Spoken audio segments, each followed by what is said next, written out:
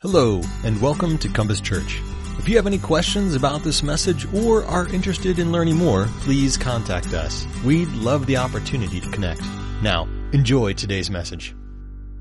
So it's a big day. It's Super Bowl Sunday, and sometimes that's what we're thinking about. But I really want us to turn our attention to God's Word today. There is a very important passage that we're going to be studying. So if you grab your Bibles and turn to Matthew chapter 5, verse 43, and we're going to read 43 through 48. We're in a section of the Sermon on the Mount. It's very challenging. It speaks to us in the deepest ways. And so I'm looking forward to jumping into this verse. But first, I'd like to take a moment talk a couple of minutes about maybe you've seen the movie that came out in 2014 called Unbroken. It had a lot of fanfare, and it was a dramatic World War II movie, but it's also a book by that same name, and you might be familiar with the story, and so this might just be a reminder, a catch-up. If you've never seen or read the book, seen the movie or read the book, I'd encourage you to do that. It's a story about Louis Zamperini. Louis Zamperini was an officer in World War II, and he was in the Air Force, and so he would take flights, and he was a part of a reconnaissance location, and there was missing planes and boats that they went out on a rescue mission for, and while they were flying, their own plane broke down and crashed. And so they spent what was at that time kind of the record of 47 days floating on the ocean, fighting sharks and starvation. And finally, a warship spotted them and rescued them. Unfortunately, it was a Japanese warship. And Zamperini was taken to a prison camp, a war camp, on an island where 80% of the prisoners died. But he survived and was transferred to another prisoner of war camp. And there he met a corporal. I won't say his legitimate name, but he was called the Bird. They found out that Zamperini was a captain in the U.S. Air Force and that he had run for America in the Olympics at the 1936 Olympics, the long distance. So the Bird took it upon himself to break Zamperini. He periodically beat him, he broke bones, he limited his rations of food, he made him work longer hours than other people. He would periodically just harass and beat him. So the Bird was breaking all the conventions of the Geneva Convention and all those kinds of agreements and wreaking havoc on Mr. Zamperini. After a long period of punishment and almost breaking Mr. Zamperini, the Bird, the corporal, was transferred. It was a high point for Zamperini. He was looking forward to it because it was a reprieve from all of this torture. And it was about a 6-month period. They found out that the whole camp was being transferred to a military camp where they were doing iron mining.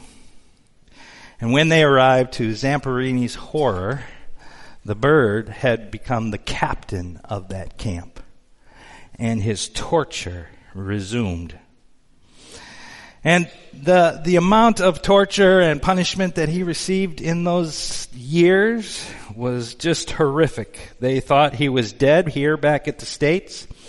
And he refused to cooperate with the Bird in many of his things. The Bird would even, at one point, made him run a mock Olympics so that the Japanese runners would beat him. Because of these tremendous events in his life, he experienced great physical trauma and mental trauma. He was ravaged by this hatred and torture that he experienced. This story as we think about this, leads us to hear in a new way, I hope, or in a deeper way, the words of Jesus in this passage. Because in each of our lives, there are places where it is very difficult to do what Jesus says. And as I think about Louis Zamperini's life, I think it is very difficult to do what Jesus says. It is clear, the picture that we see of Louis Zamperini is one who did not and who could not at that time love his enemies, which is what this passage calls us to do. So we're going to think about this passage. It is a passage that speaks to us at the deepest places of our hearts and lives. So let's look at this sermon, this passage, and think about and understand what Jesus is calling for. Let's read verse 43 through 48 of chapter 5. You have heard that it was said, love your neighbor and hate your enemy. But I tell you, love your enemies and pray for those who persecute you, that you may be children of your Father in heaven. He causes his sun to rise on the evil and the good, and sends rain on the righteous and the unrighteous. If you love those who love you, what reward will you get? Are not even the tax collectors doing that? And if you greet only your own people, what are you doing more than others? Do not even pagans do that? Be perfect, therefore, as your heavenly Father is perfect. This is the word of the Lord. Thanks be to God. Sorry, I usually should prep you on that because we're just learning this new discipline, but we're saying thanks be to God because of the wonder of his word. So let's go to the Lord and ask him to bless his word this morning. Lord, we thank you for your word, and we pray for ears to hear and hearts that are open and lives that will be transformed by your instruction and your word and you living in us. Lord, we need you. We need you to teach us. We need you to transform us. We need you to live through us if we're going to follow and obey and hear these words today. Thank you for your presence here today. In Jesus' name, amen.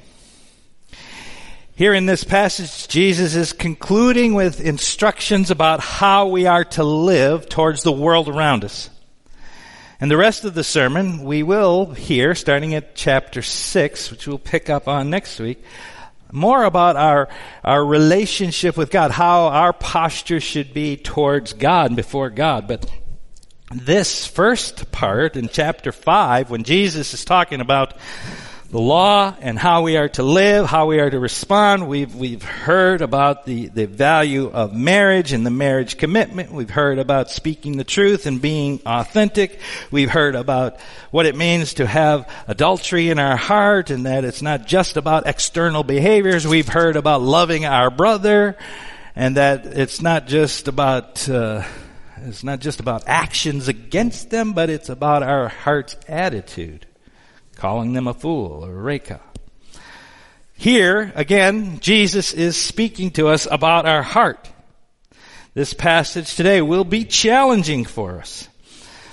We will not, like last week's message when we talked about de-escalation, that is, not resisting the evil person when you're being attacked or you're experiencing negative reactions and anger and hatred from somebody. You don't just de-escalate, though that is important. This one even takes us a step farther.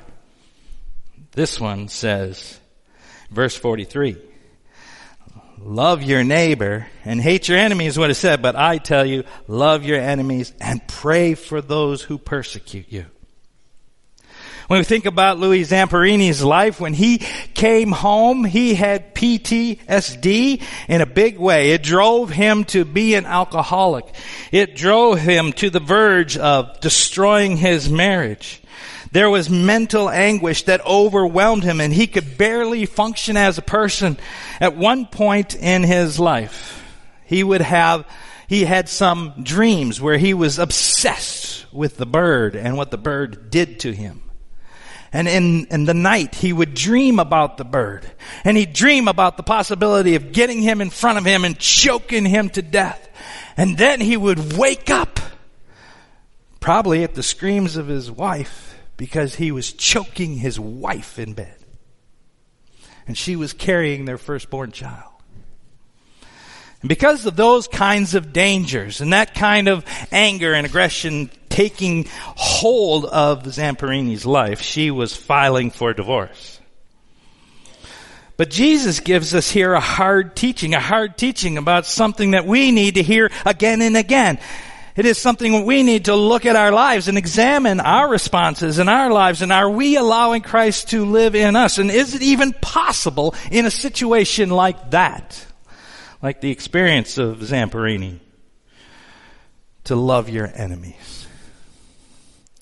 Are we walking with Christ and seeking His direction so that our hearts, our lives would respond in this way?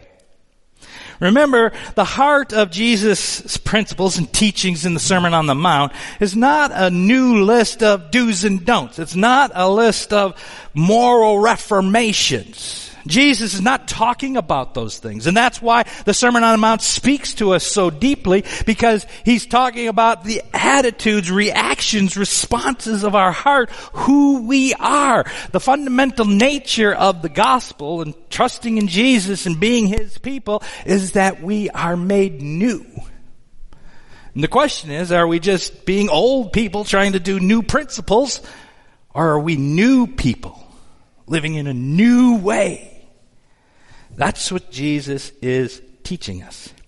And nothing hits us kind of straight away in our face more than asking, how do I respond to my enemies? Am I following the example of Christ? Following Jesus, we see that Jesus forgives and loves. We see Jesus' people are those who follow the example of Christ. We see Jesus loving His enemies. That is the high call of Jesus.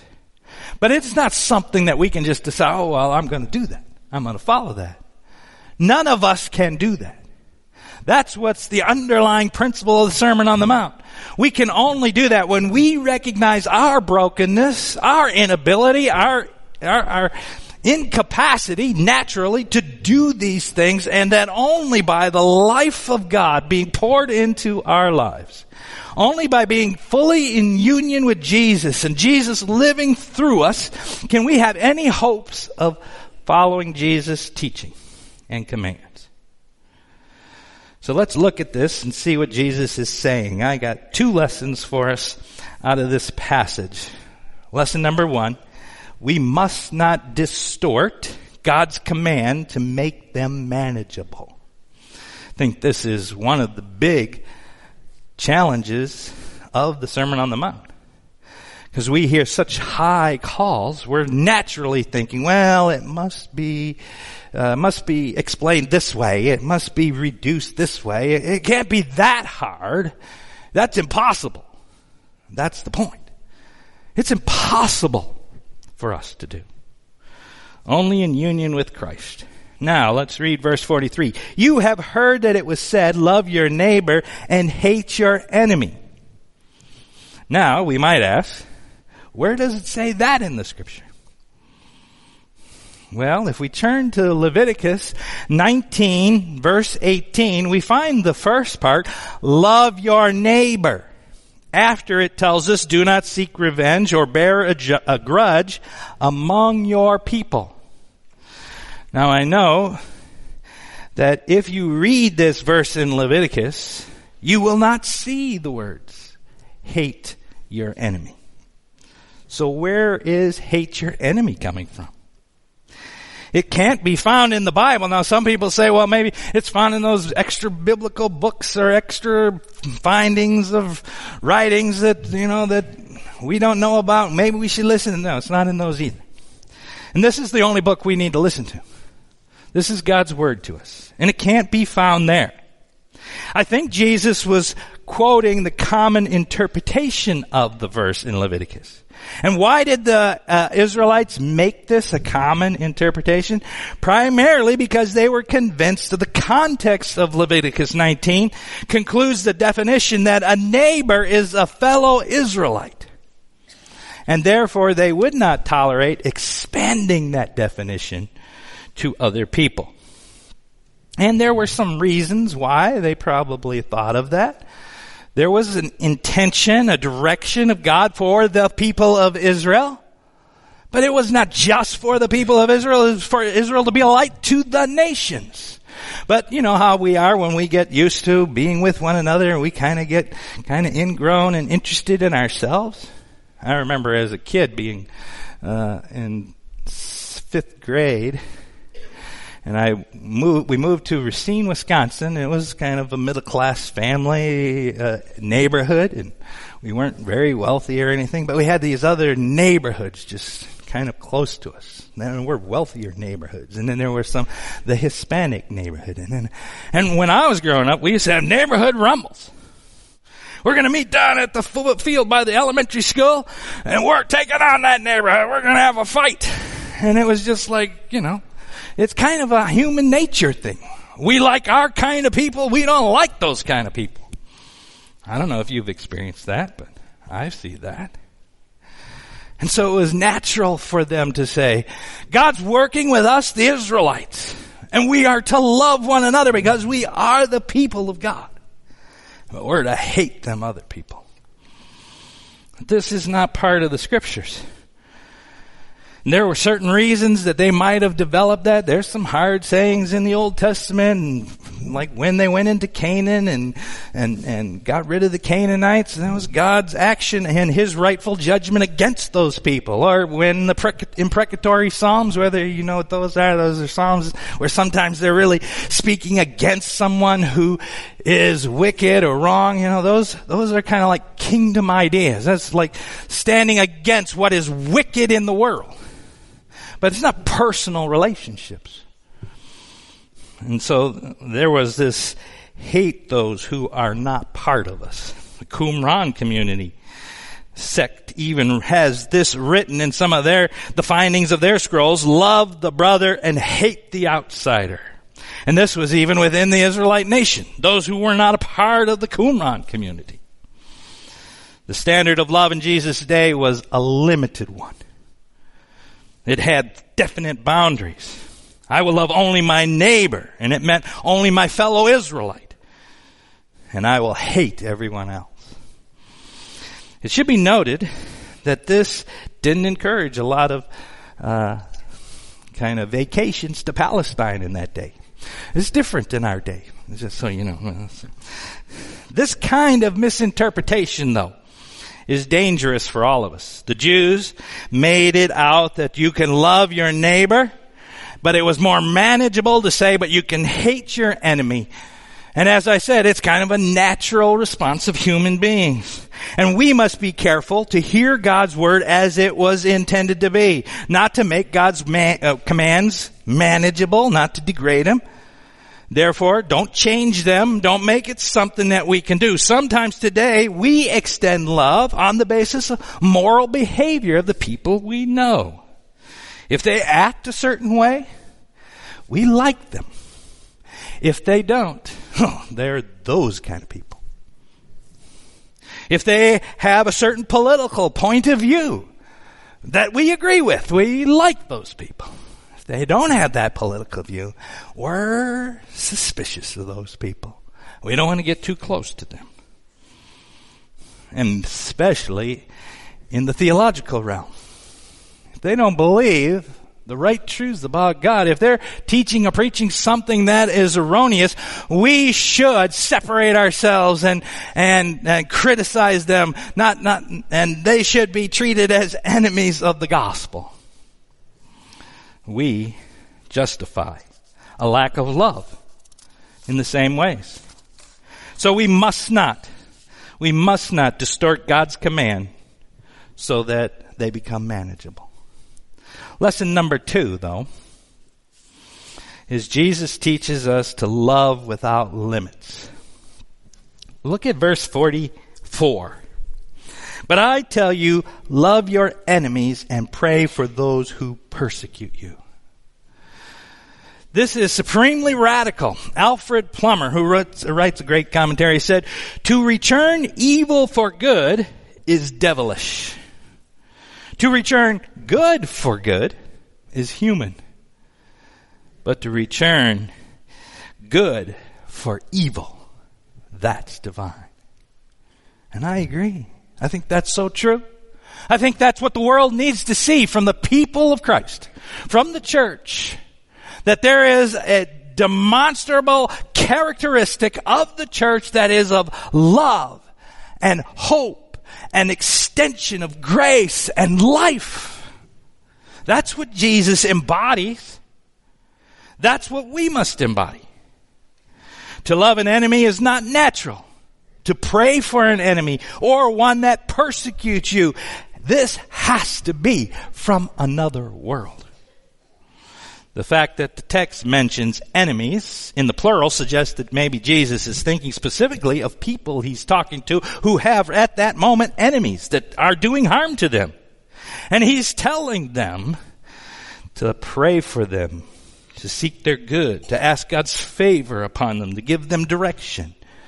To everyone, the mere idea of loving enemies is kind of absurd and offensive and beyond our capability, our capacity. It demands the natural sense. It challenges the natural sense of right and wrong. But to understand God's law, the idea of loving one's enemy was completely contrary to the perception of God's law by the first century people. But Jesus' command to love without limits is a call that's pretty obvious. It's pretty straightforward. This is a revolutionary idea for sure. And whatever culture a person comes from, it sure is challenging. In fact, if practiced by you and me towards one another and towards the world around us, it will be revolutionary. In fact, that's what Jesus is calling for. The arrival of his kingdom through his people who have been changed and made new. So Jesus' command to love without limits is a call to love everyone regardless of what they say to us and what they do to us. This is revolutionary. And I want to go a little farther in this text and look at two fundamental reasons why we should live this way. Reason number one is found in verse 45. It says, that you may be children of your Father in heaven.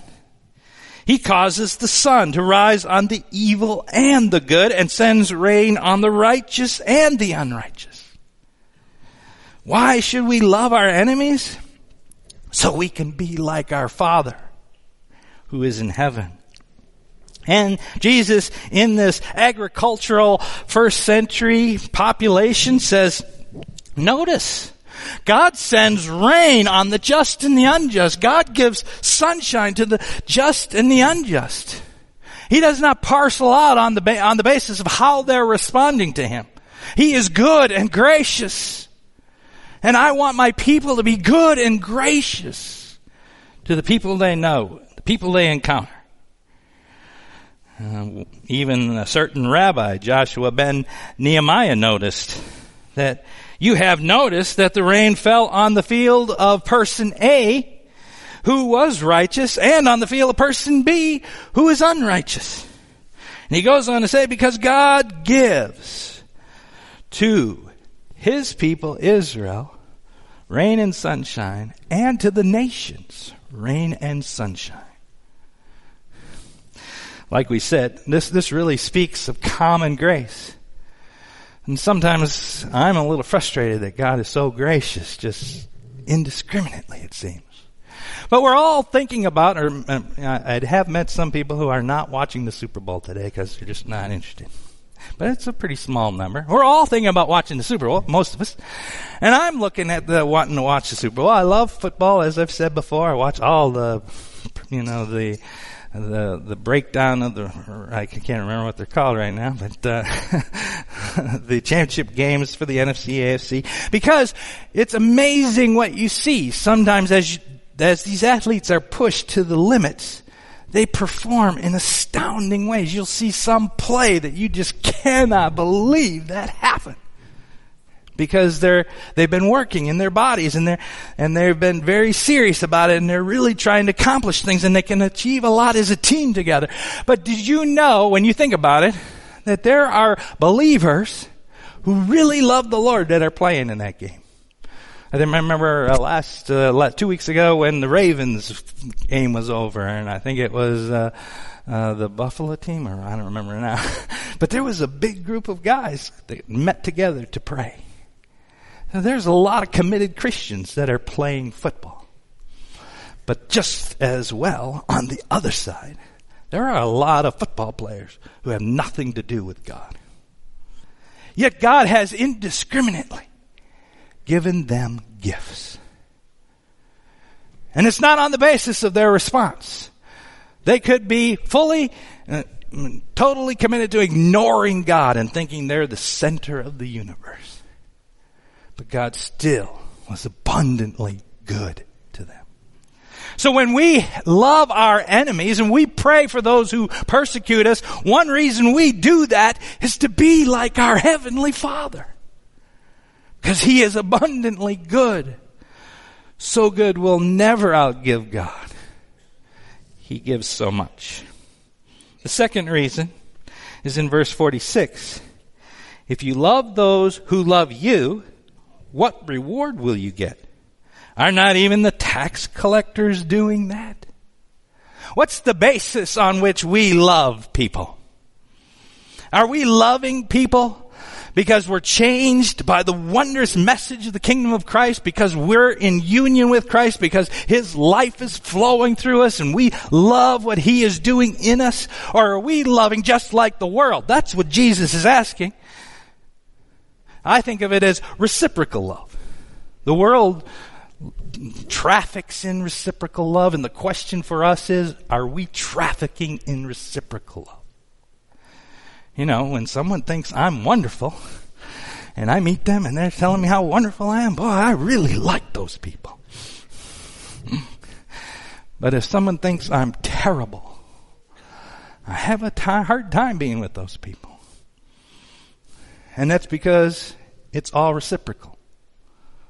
And that's what Jesus is questioning. Everybody does that. The tax collector, you could say the drug dealer, the sex trafficker in our day, they do the same thing. What kind of love are we demonstrating? Jesus is calling us to something higher, something more pure, something otherworldly. That is a love of our enemy. The prayers for persecutors. You might say, boy, I like last week's sermon a little better. It was about de-escalating the situation. Because this text is really kind of another level. And it is. The reason it's another level is because it's focusing on what's springing up out of our heart in the most difficult situations. And is it seen? Are we experiencing this life of God springing up out of our heart? Or are we still modeling the world around us, practicing those behaviors? It's pretty hard to really like people who stand against you. To really love people who stand against you. No, Jesus mentions not being willing.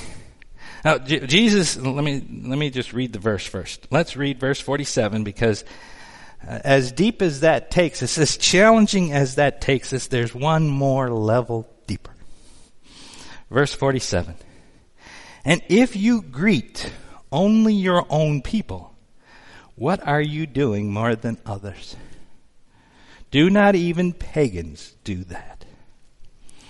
So when I read that verse, it really is challenging, Because I think what's happening here is we're starting to see the breadth of this command to love our enemies. So when I was reading this, I was thinking, I can always read this and feel pretty good. I mean, I don't have enemies. I don't think there's people really out to get me and take me down, and I'm not out to get people and take them down. So, hey, I think maybe I'm handling this pretty good. Until you get to this verse 47. It says, if you only greet your own people. Now this worry, this situation with not loving people lavishly, not loving people without limits. Now Jesus is pointing to some limits that really speak into my life. Am I willing to greet somebody? Am I willing to converse and to look for their good and to enter into their world even when they don't love me? Now that enemy idea is a little bigger, a little broader. And should I dare say that in the church, those relationships must be strong. We cannot have enemies in the church.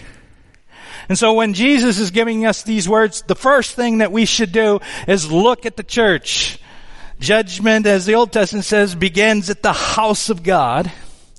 And we should look at ourselves. And I know that in this church, there have been times, and plenty of times, where there are people in the congregation sitting on that side because they don't want to talk to people sitting on that side. And I know that there have been families, family units that will sit on opposite sides and will leave early or late or out a certain door so that they will not meet people in the church. And we could say, well, they're not really enemies. They just don't want to talk to each other. But this text says, if you greet only your own people. What's the relationship of this statement about love? Is it driven by the world of reciprocal love? Or is it driven by Christ? Divine love.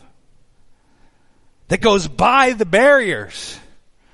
That invites and loves and longs for good even when someone is not necessarily kind to you or good to you or even persecutes you. If we go all the way, the breadth of this command is that we love fully. And so it's challenging for us. I know, since we're taking communion, of one person that told me that if there's a certain server serving communion, and they come to the row I'm sitting in, I'm not taking communion that day from that person. This kind of anger and these kinds of enemies, this kind of broken relationship in the church must be done away with if we're going to be a picture of Christ's kingdom together.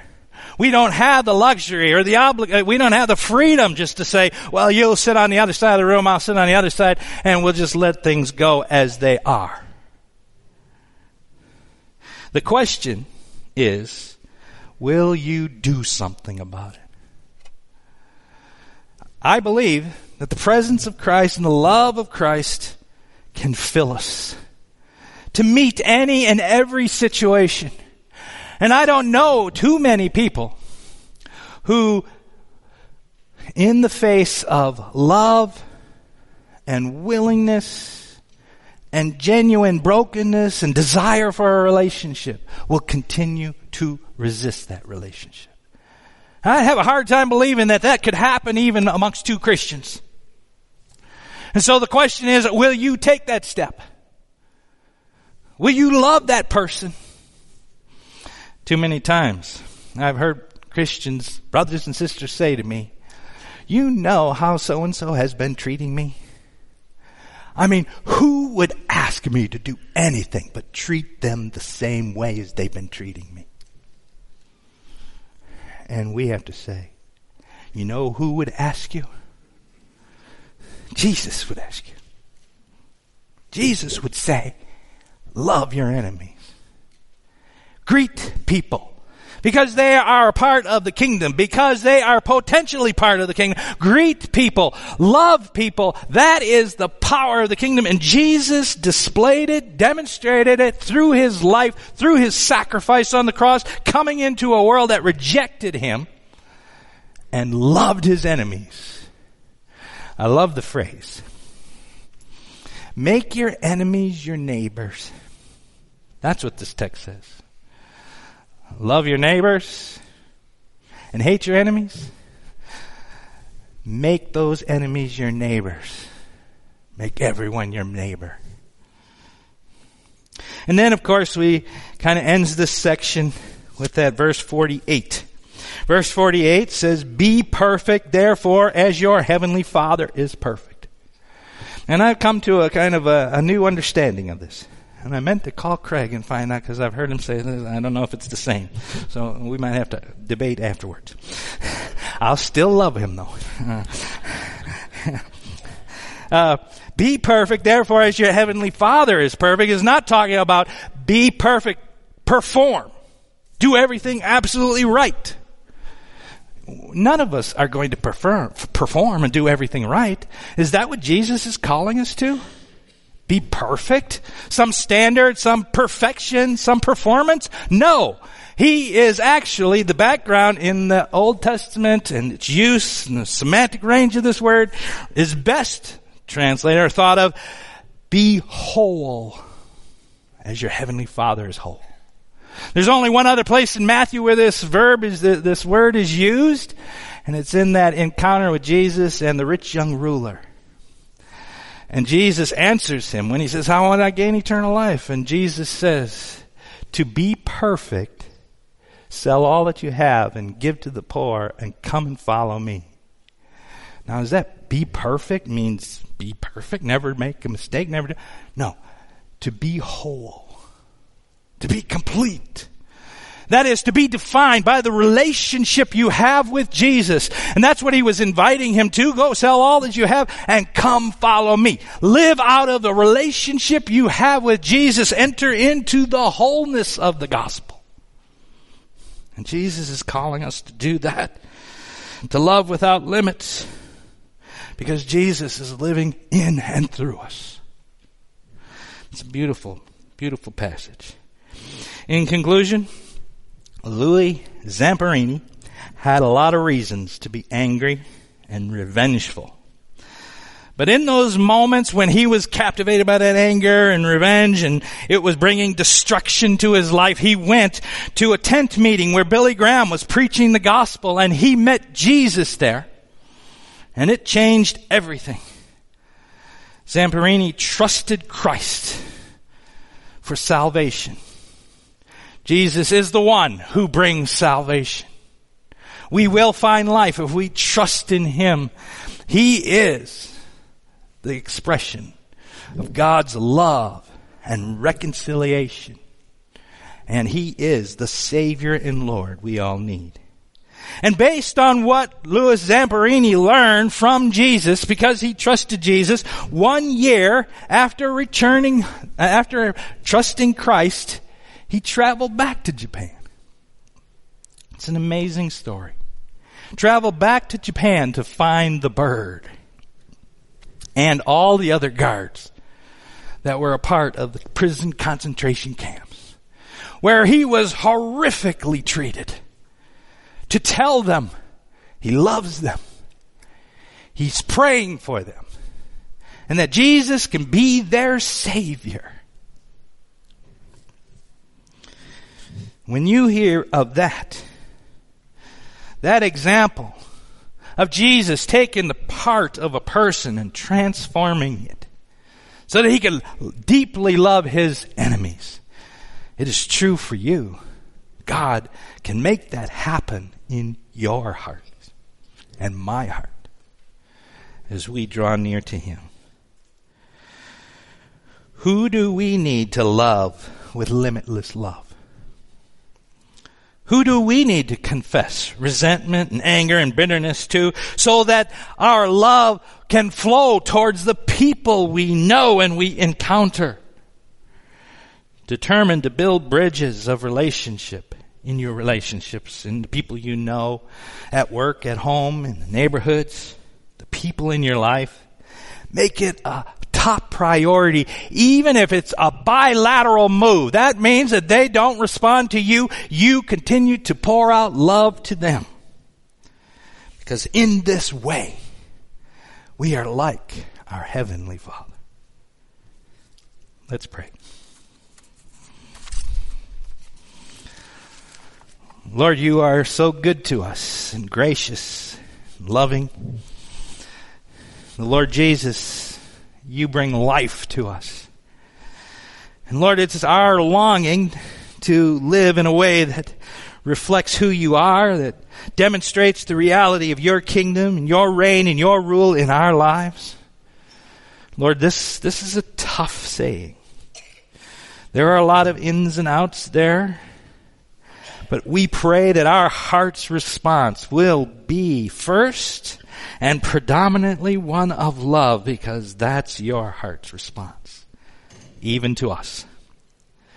And so, Lord, do live through us in this radical way. Help us to love, even in the most difficult circumstances and situations, only in your power. In Jesus' name, amen.